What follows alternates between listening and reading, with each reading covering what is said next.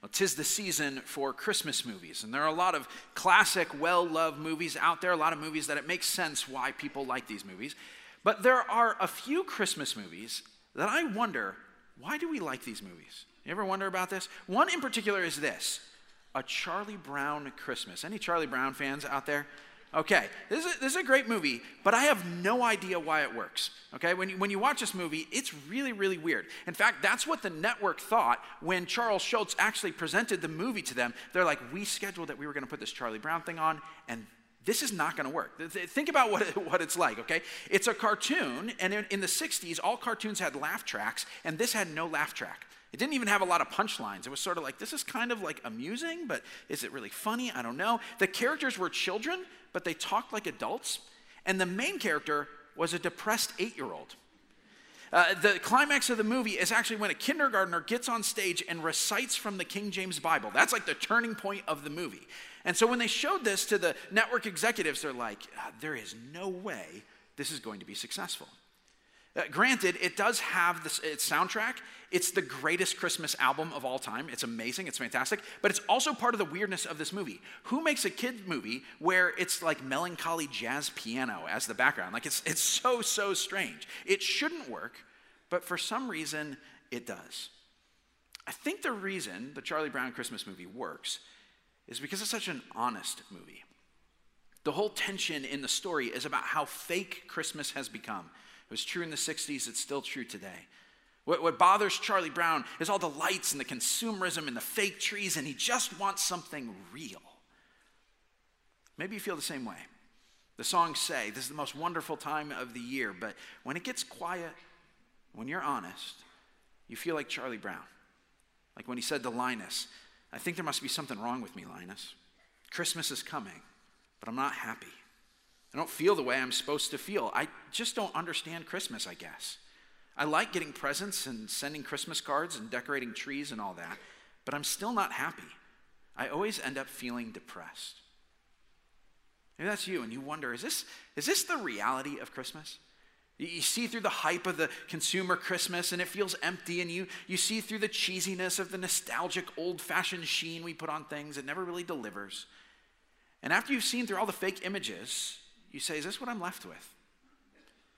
What I find interesting is that when Linus gets on stage and he recites Scripture, the passage of Scripture he chooses to tell the true meaning of Christmas is the passage where the angels show up. It's interesting because in the Bible, that's one of the main jobs of angels, is to actually reveal reality, to cut through all of the illusions and to show us what's actually true about the situation. The passage Linus recited is the one that we're going to be looking at today. So if you've got a Bible, go ahead and turn with me to Luke chapter 2. Luke chapter 2.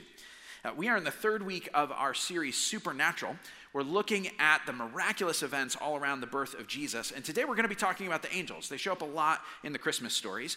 And we're going to look at what the Bible actually has to say about angels, not just in this passage, but in general, because that's something that a lot of people wonder about. But before I get too far, I do want to address those of you who hear the topic of angels and you say, really? Really, you guys actually believe in angels? I was just here for a whole series about science, and I thought that was great, and now you're getting weird on me again. You really believe in this stuff. So if that's you, let me give you three thoughts here, okay? First is this. If you believe in God, and a lot of people do, the vast majority of people in our society believe in God.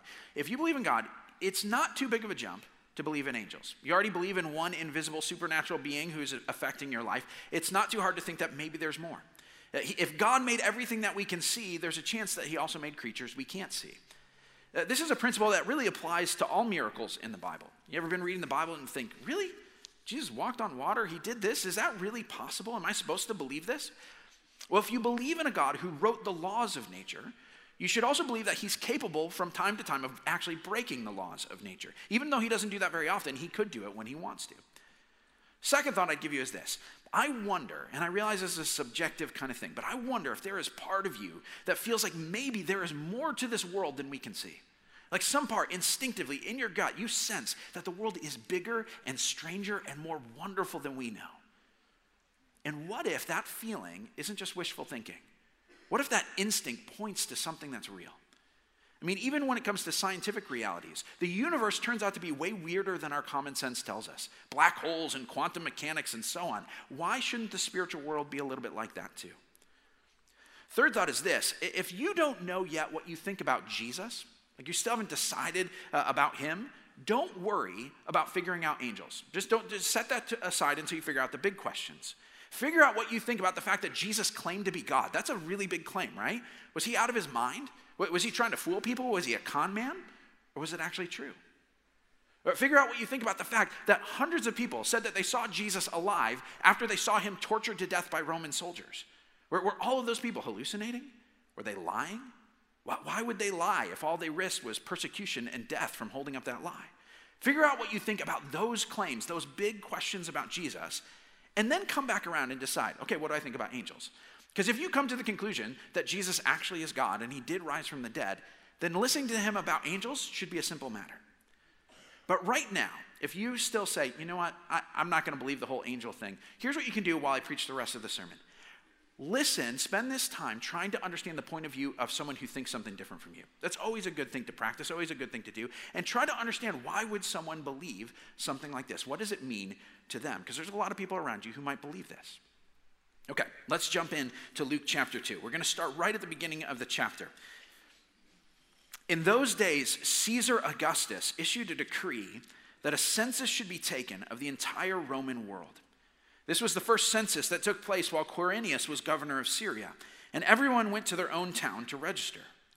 So Joseph also went up from the town of Nazareth in Galilee to Judea, to Bethlehem, the town of David, because he belonged to the house and lineage of David. He went there to register with Mary, who was pledged to be married to him and was expecting a child. While they were there, the time came for the baby to be born, and she gave birth to her firstborn, a son. She wrapped him in cloths and placed him in a manger because there was no guest room available for them. And there were shepherds living out in the fields nearby, keeping watch over their flocks at night.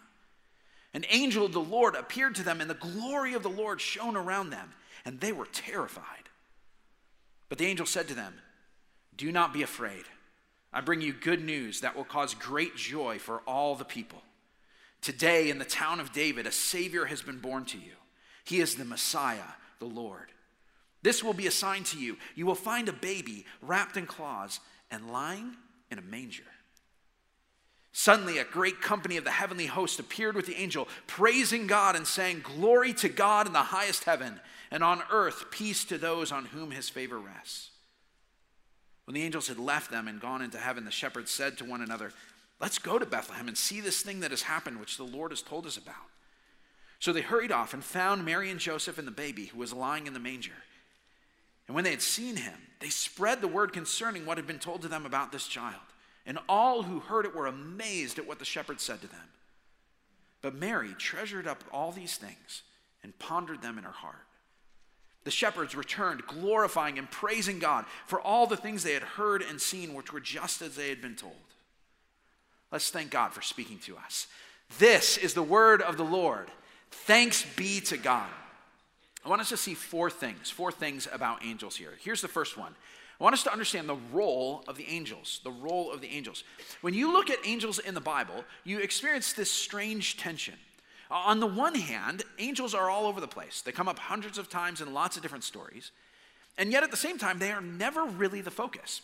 There are no stories where angels are the main characters. There are millions of angels, we're told, but we only learn the names of 2 of them. There's no book or chapter of the Bible that just unpacks and says, "Here, let me explain angels to you." So angels are always present, they're always assumed, but they're never explained.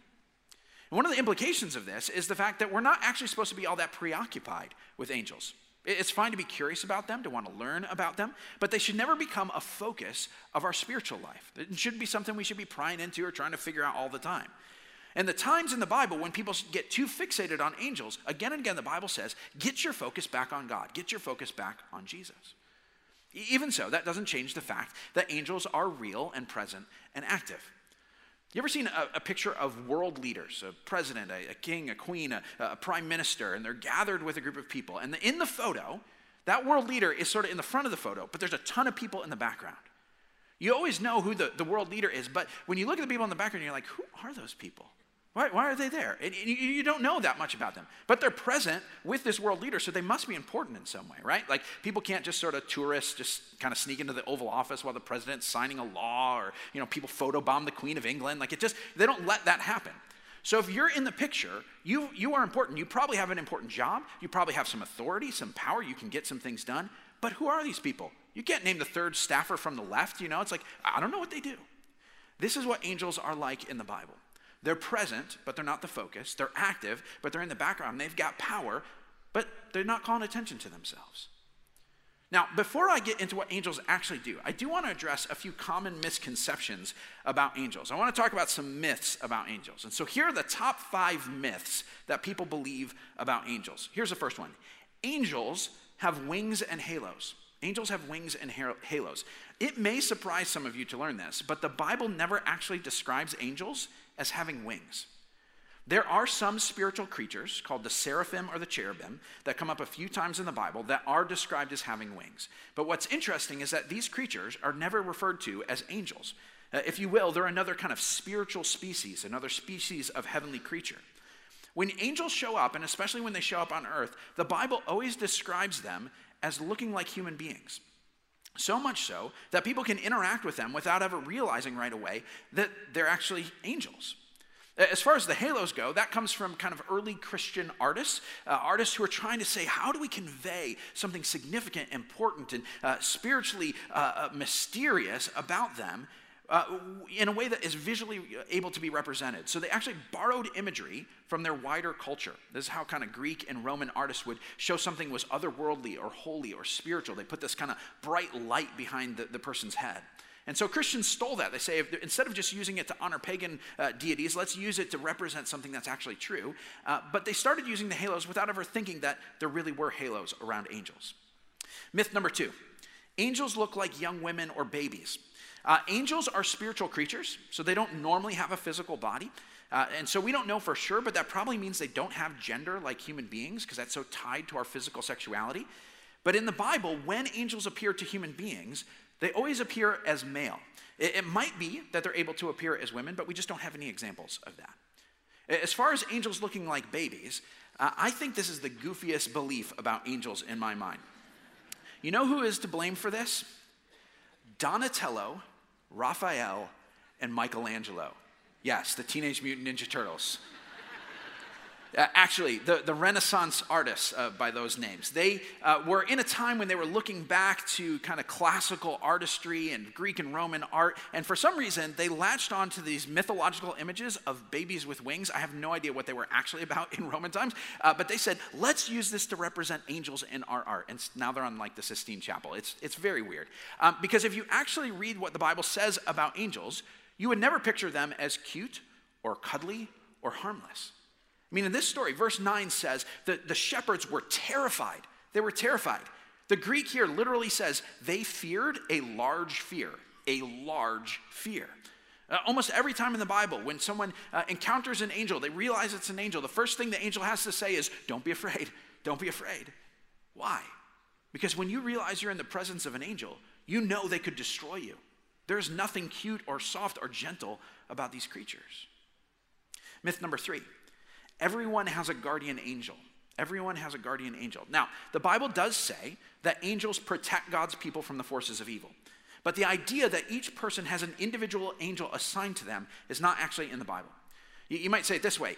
It would be right to say that the police are here to protect us and keep us safe, but that isn't the same thing as saying, I have a personal bodyguard. There are people here who are protecting us, but that doesn't mean there's kind of a one-on-one match to that. So no individual guardian angels that we know of. Myth number 4, people become angels when they die. People become angels when they die. This is a popular thing that people say, especially when a child passes away. People will say something like, well, maybe God needed one more angel in heaven. And I just want to let you know, that's really not a good thing to say to someone, especially to a grieving parent. And that's for 2 reasons. First is this, even if it were true, it's not actually comforting. In fact, it can make things worse. The idea to a parent who's lost a child, that God just kind of snatched up their kid because they needed another servant in heaven, it makes God seem like he's arbitrary, like he doesn't care about their suffering. If you want to comfort someone, bring them a meal, give them a hug, do something practical for them, but don't say this to them. Second reason not to say it is it simply isn't true. It simply isn't true. Humans do not become angels when they die. This is nowhere in the Bible. The Bible is actually clear. Angels are a completely different kind of creature than us. They were created separately from us. And in fact, the Bible says that in the world to come, Christ followers will actually outrank angels in the kind of heavenly order of things. We will rule over and judge the angels, but we will never become angels. Myth number 5. Angels are eternal, all-powerful, or all-knowing. Usually this comes up not when we're talking about the good angels, but we're talking about the bad ones, the one we call demons. People wonder, can the spiritual forces of evil, what can they do? How powerful are they? What do they know? And they think, are they all powerful? Do they know everything that's going on? The Bible, again, is very clear about this. Angels, both the good and evil variety, are limited. They haven't always existed. They are not all powerful, and there are a whole lot of things they don't know. They are creatures. They are not God, just like you and me. Now, those are the myths, but what is the reality of angels? What do angels actually do? I think that the simplest way to get your head around angels is to think of them as God's staff team. God is a king, and they are his administration carrying out his plans. So here are some of the specific things that we see angels doing in the Bible. First is this: angels are God's counsel. They're God's counsel. So every once in a while in the Bible, we get kind of a picture into the throne room of heaven. And we see God like an ancient king surrounded by his royal court, his servants and his ministers there.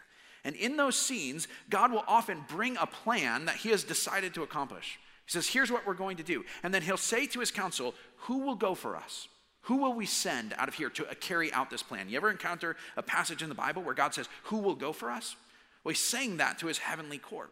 And what happens often in those scenes is the council members will offer suggestions, ideas, proposals of who should go, and then God will decide you're going to be the one to carry out the plan. They're God's counsel. Angels are also God's entourage. They're his entourage. You ever see a celebrity in public? Movie star, musician, you see them? They are never alone, right? They're always surrounded by people. They got bodyguards and managers and makeup artists, and they've got someone to kind of feed them grapes and to cut up their food and do all sorts of stuff. And usually they've got some friends around so that the party always travels with them wherever they go. Why do celebrities travel with an entourage? It's simply to communicate, this is an important person. I'm so important, there's always a crowd around me. This is how it worked in ancient times with ancient royalty. The larger and the more impressive your entourage, the more glory and power you had. It communicated how important you are. And so God, even though he does not need our worship or our service, as the universe's king, as the Lord of Lords, he is surrounded by this entourage of angels who are praising him as a way of showing just how supreme and lifted up he is. The premise behind this is that if these powerful, glorious creatures that sometimes when people see them in their glory fall down and attempt to worship them, and if these creatures are in awe of God, then he truly is beyond compare. He truly is beyond compare. Third thing, angels are also God's army. They're his army. At some point in the distant past, some of the angels rebelled against God. We call them demons. And since then, the remaining loyal angels have been fighting a war against these rebels. This is what the Bible means when it talks about the heavenly hosts. Host is just kind of an old-fashioned word for army. And so when the Bible calls God the Lord of hosts, it's saying he is the commander-in-chief of the armies of heaven, the angel armies. Lastly, and most important for this story, angels are God's messengers. They're his messengers. This is what the word angel actually means in both Greek and Hebrew. It means messenger. It can be used for both a human and a heavenly messenger. And this is the most common job we see angels doing in the Bible, that God sends them to someone to announce something to them, and which might sound really simple, kind of like a supernatural UPS or email before email, but it's actually more profound than that. When an angel shows up somewhere, they are shattering illusions and revealing reality. An angel shows up in a place where what the world seems like and what the world is actually like are not matching up. And the angel pulls back the curtain and says, you may think that this is what's going on, but let me show you what's really happening in this situation. And that's exactly what's going on with this story. The angels that go to the shepherds, they are showing the shepherds all is not as it appears to be. And this is where we get the second thing I want you to see. I want you to understand the message of the angels, the message of the angels. To really understand the message the angels brought to the shepherds, you first have to understand kind of the opening few verses of this chapter. It's the part that most of us, when we hear it, we kind of go, okay, blah, blah, blah, blah, blah. It's the part that goes like this.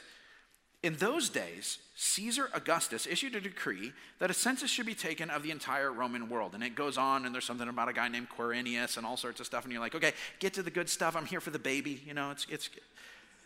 You say, what is all of that? Many times we read that and we think, well, this is just an explanation for why Mary and Joseph ended up in Bethlehem. It's just an excuse to get them to the place where the baby's supposed to be born, right? But it's more than that. It's not just meaningless historical details. This is actually the story that the angels were confronting. All of this stuff about Rome, this was the story that people were being told again and again. This is how the world works. Rome had conquered the known world.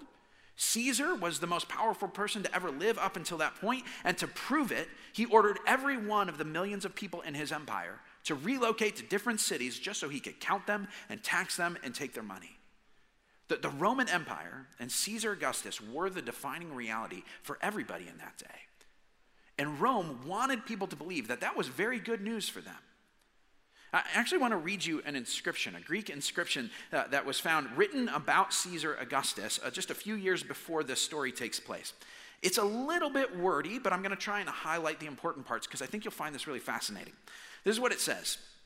It says, "Since Providence has set in most perfect order by giving us Augustus," that's Caesar, "whom she filled with virtue, that he might benefit humankind, sending him," and listen to this, "as a savior, both for us and our descendants, that he might end war and arrange all things." That he might end war. Caesar claimed that he had brought peace on the earth.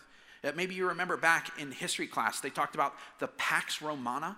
Kind of sounds like something you'd order at Olive Garden, you know, like, oh, I'll have the Pax Romana, a Caesar salad on the side. And does that still come with the free breadsticks and circuses? All of that as well. "Since he, Caesar, by his appearance excelled even our anticipations, surpassing all previous benefactors, and not even leaving to posterity any hope of surpassing what he has done, greatest of all time. And since the birthday of the god Augustus," sometimes Augustus was called the son of God, "since his birthday was the beginning of good tidings for the world that came by reason of him." Good tidings. The Greek word there, you know, you've heard this word before. It's the Greek word all throughout the Bible that gets translated gospel or good news. The birthday of Caesar was a gospel, good news for the world. Therefore, proconsul Paul Fabius Maximus has discovered a way to honor Augustus, namely to reckon time from the date of his nativity. Therefore, the Greeks in Asia decreed that the new year begin for all cities on September 23rd, which is the birthday of Augustus. So this is what they did. The people of this region decided they would reset their calendar to begin with the birth of Caesar because he was that important, which is the reason why we have AD and BC, because BC stands for before Caesar, right? See, this was the myth. Caesar thought that he was the defining reality of the world, and he was going to reshape nations and history and even time itself around him. And that was the story that Rome kept saying, here's the good news, here's the good news, here's the good news. Now, with that as a backdrop, I want you to listen again to the message of the angels. Verse 10, the angel said to them, "Do not be afraid. I bring you good news, a gospel that will cause great joy for all people. Today in the town of David, a Savior has been born to you. He is the Messiah. He is the Lord." Skip down to verse 14. The angels say, "Glory to God in the highest heaven, and on earth, peace to those on whom his favor rests." Peace on earth comes from this one. The angels are revealing reality. They're saying, Rome's story is a false story. Let me tell you the real one, where the real hope, the real joy, the real glory comes from. How many false stories do we hear every single day? We hear every day the celebrity story. Look at these people. This is what true success and happiness looks like. Don't you want to be like them? We hear the romance story. Your soulmate is out there, and you won't be fulfilled until you find them. We hear the social media story. All of these other people have better lives than you. We hear the politics story. Whoever wins the election is going to run the world, and if we get the wrong person in office, everything's going to fall apart. We hear the cable news story. The world's a mess, and you should be angry and afraid, so keep watching because we're going to tell you about it. We hear the advertising story. You are just one purchase away from true fulfillment. We hear the religious story.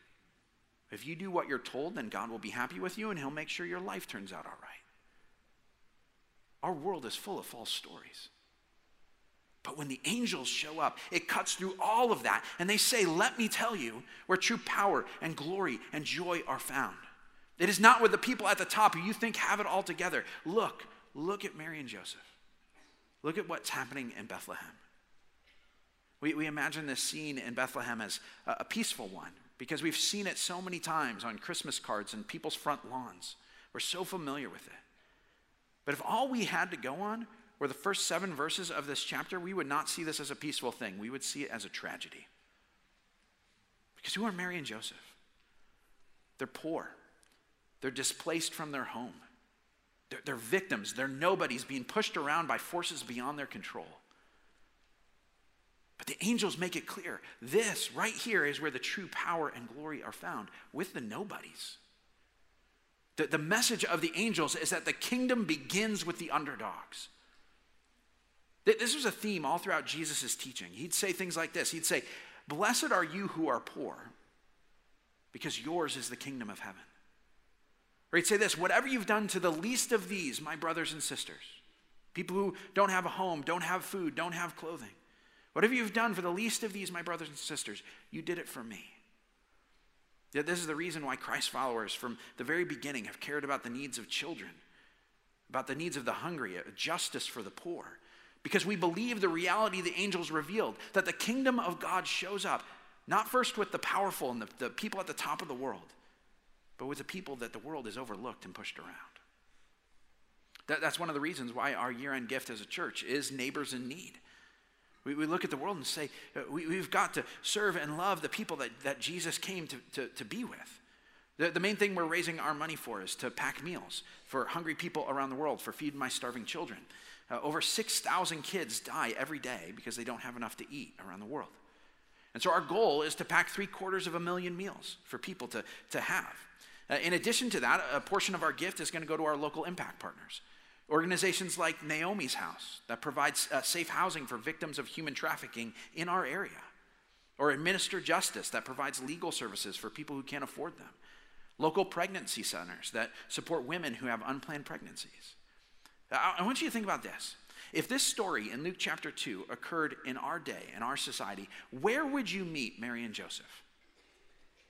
At a food pantry, at a crisis pregnancy center, seeking a safe place to live. That's where you would find them. This is the reason why our year-end gift is going to meet these needs. And it fits with what the message that the angels brought was, that God's kingdom is with the underdogs, with the forgotten, with the powerless. Now that's a great thought. It's heartwarming to think about. But the question is, how do we know it's true? How do we know we can actually believe that? It's because of the third thing I want you to see here.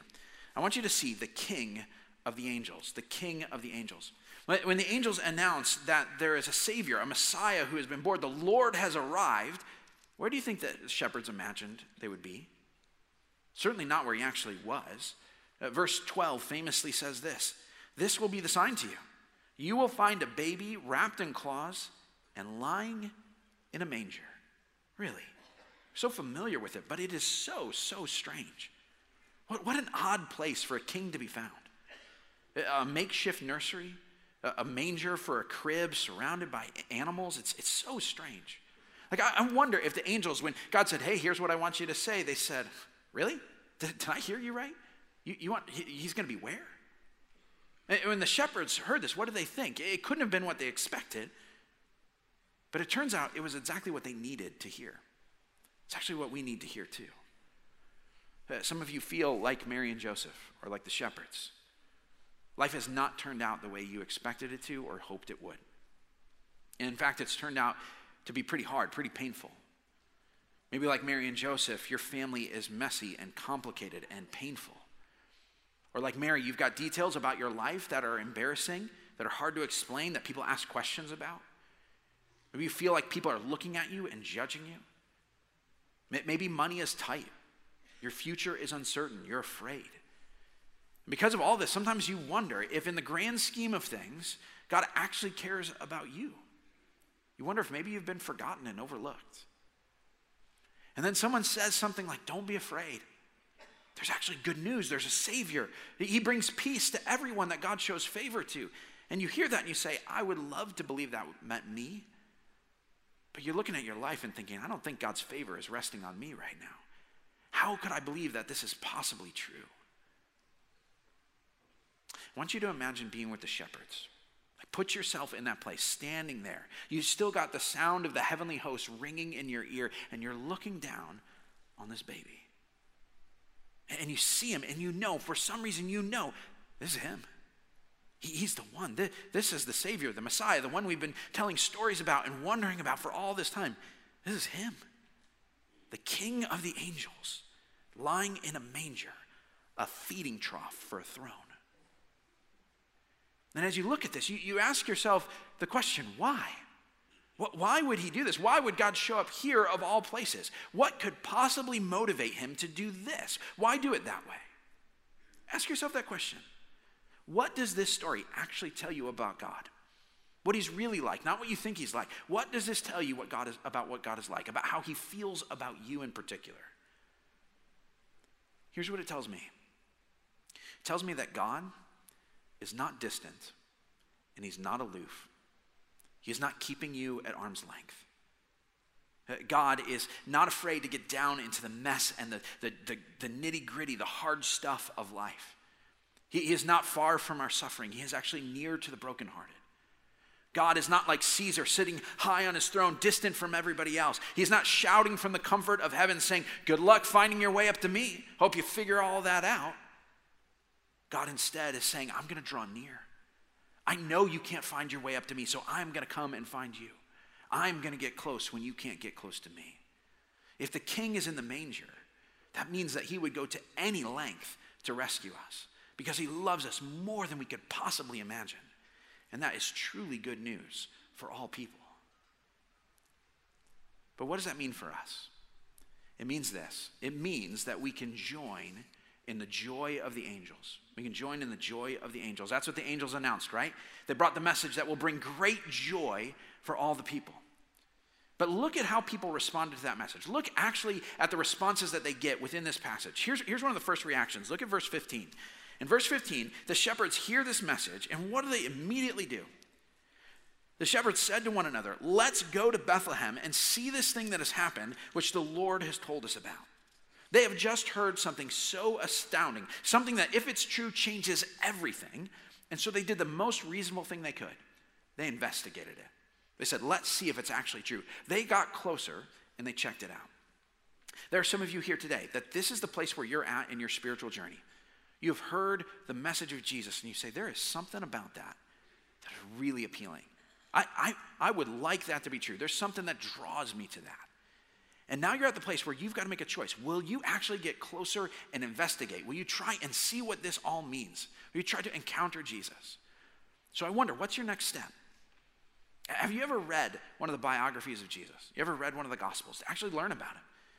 It would be a great thing to do over the course of the next couple of weeks. Maybe read one of them. Maybe read Luke, the one that we're talking about today. Or the book of Mark, which is the shortest of the biographies of Jesus in the Bible.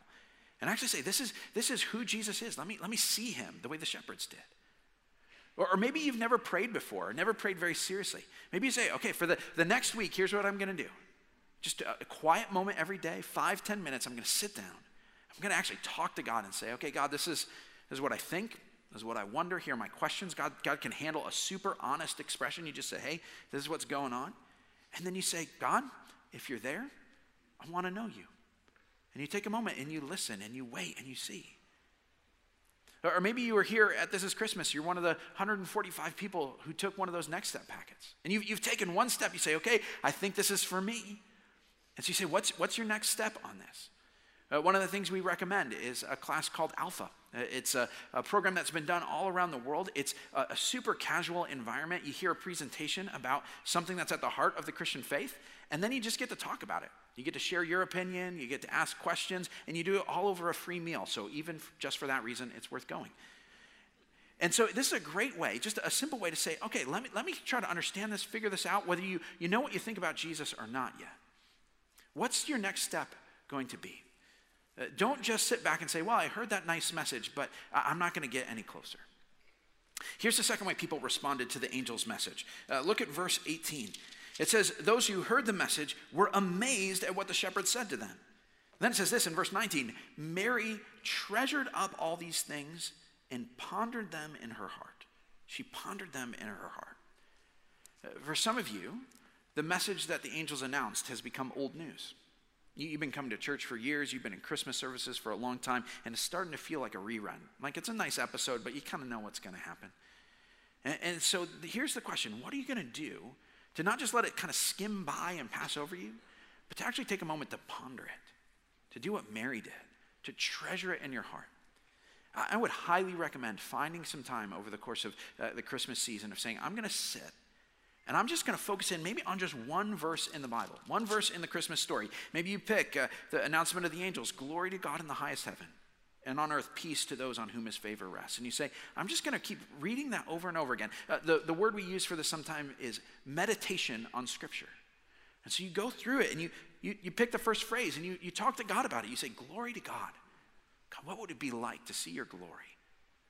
Why is it that you're worthy of glory? Why should you be praised for this? Peace on earth, you ponder. What would it look like to see peace in my life and in the lives of the people around me, with peace in the world? How does Jesus bring peace? And you ponder these things. You let them sink into you and soak into your heart. You don't just let them skim past as familiar things. You find that amazement. Here's the third reaction people have. Verse 17. It says that when the shepherds saw Jesus, they spread the word concerning what had been told to them about this child. They spread the word concerning what had been told to them about this child. You have heard the message of Jesus. Here's the question, though. Will you let other people hear about it? Will you share the good news with others? That when many of us think about talking about our faith with other people, with talking about the gospel, it instinctively makes us uncomfortable. But I wonder if you have ever pondered this question from a different perspective, from the perspective of the angels. Okay, imagine this. It is the very first Christmas Eve. Not the first Christmas, the very first Christmas Eve. And up in heaven, God has gathered all of the heavenly host around his throne. And he said, all right, I have an announcement to make. You've heard me again and again promise that one day a Savior would come. And the time has finally come. The Savior, the Messiah, my Son, is about to be born. And one of you, millions and millions of angels out there, one of you is going to be the very first one to announce his birth. Now, you're one of those angels in the crowd. What are you thinking at that moment? Who's it going to be? Who's he going to pick? Could he possibly pick me? I hope he picks me. I would love to do that, because think about that. That is the assignment of a lifetime, of an eternity for an angel. That's the big show. That's it. You can't get any higher than that. It's like, I'm going to announce the birth of the Son of God. This is it. And so you're thinking, who's he going to pick? And the moment when God says, you, what goes through that angel's mind? The joy, the excitement, the thrill of actually getting to do this. That angel would not think, well, I'll do it because it's my duty. That angel is thinking, I can't believe I get to do this. This is amazing. It's the biggest honor you could possibly get. And the shepherds, when they saw Jesus, when they heard the message, instinctively, without anybody telling them, they just knew this is the best news ever. And so I'm going to share. They immediately joined in the joy of the angels of getting to announce the birth of the Son of God. This is the same privilege that you and I have all the time, to get to tell people of the incredible hope that Jesus brings to us. Who in your life needs to hear that message? Christmas is a great time to do this. It might be as simple as saying, calling someone up, even just this afternoon, and saying, hey, you want to come to a Christmas Eve service with me? It's always beautiful. It's always meaningful. You want to come? Or maybe as you're gathered around with your family, you're sitting at a dinner table, or you're laying on a couch after people have torn open Christmas presents, and you're talking with someone, and you just ask them, you say, what makes Christmas meaningful to you? What's your favorite part about Christmas? And they'll share what they find meaningful about Christmas, and then you get a chance to share what you find meaningful about Christmas, which I hope is Jesus. Or maybe Christmas is a hard time for people, right? There are a lot of people. This is a very challenging time. They've lost someone. They're going through a hard time in their life. And so it doesn't feel happy for them. You have a perfect opportunity to say, hey, I just want to let you know it's Christmas time, and I'm feeling bad with you. And could I pray for you? I feel like at this time of the year, everybody needs some hope, and I'm a praying person. So could I pray for you that you'd have the hope that God brings at this time of the year. And you do something simple to show that you care about someone. You have the opportunity to share the best news possible with people who desperately need to hear it. Who will you share with this year? There's one other reaction that people have to the message of the angels. At the very end, it says that the shepherds went away glorifying and praising God for all they had seen and heard. And so that's actually how we're going to end today's service. We're going to sing one final song. Fittingly, it is called Angels We Have Heard on High. A very familiar song to many of you. But if you've heard the song before, you might not actually know what the chorus means, because the chorus is in Latin. It goes, Gloria in excelsis Deo. When I was a kid, I would hear this song, and I wonder, why are we singing this song about my friend Chelsea from my class? Like, why does she get a Christmas song? But Gloria in excelsis Deo just means this: glory to God in the highest. It's the exact same words that the angels announced to the shepherds in this passage. God came to live with us in the lowest place, so he is worthy of praise in the highest place. Let's pray, and then we'll sing this song together. Heavenly Father, it is incredible that you have given us a message that does bring great joy to all people. God, we pray that you would give us hearts to respond the way the shepherds did and Mary did. That we would be thrilled by this news, that we would get close and investigate, that we would share it with others, that we would ponder it in our hearts. And God, we pray that all of this would draw out worship so that we'd praise you and give you the glory you deserve. We pray this in Jesus' name. Amen.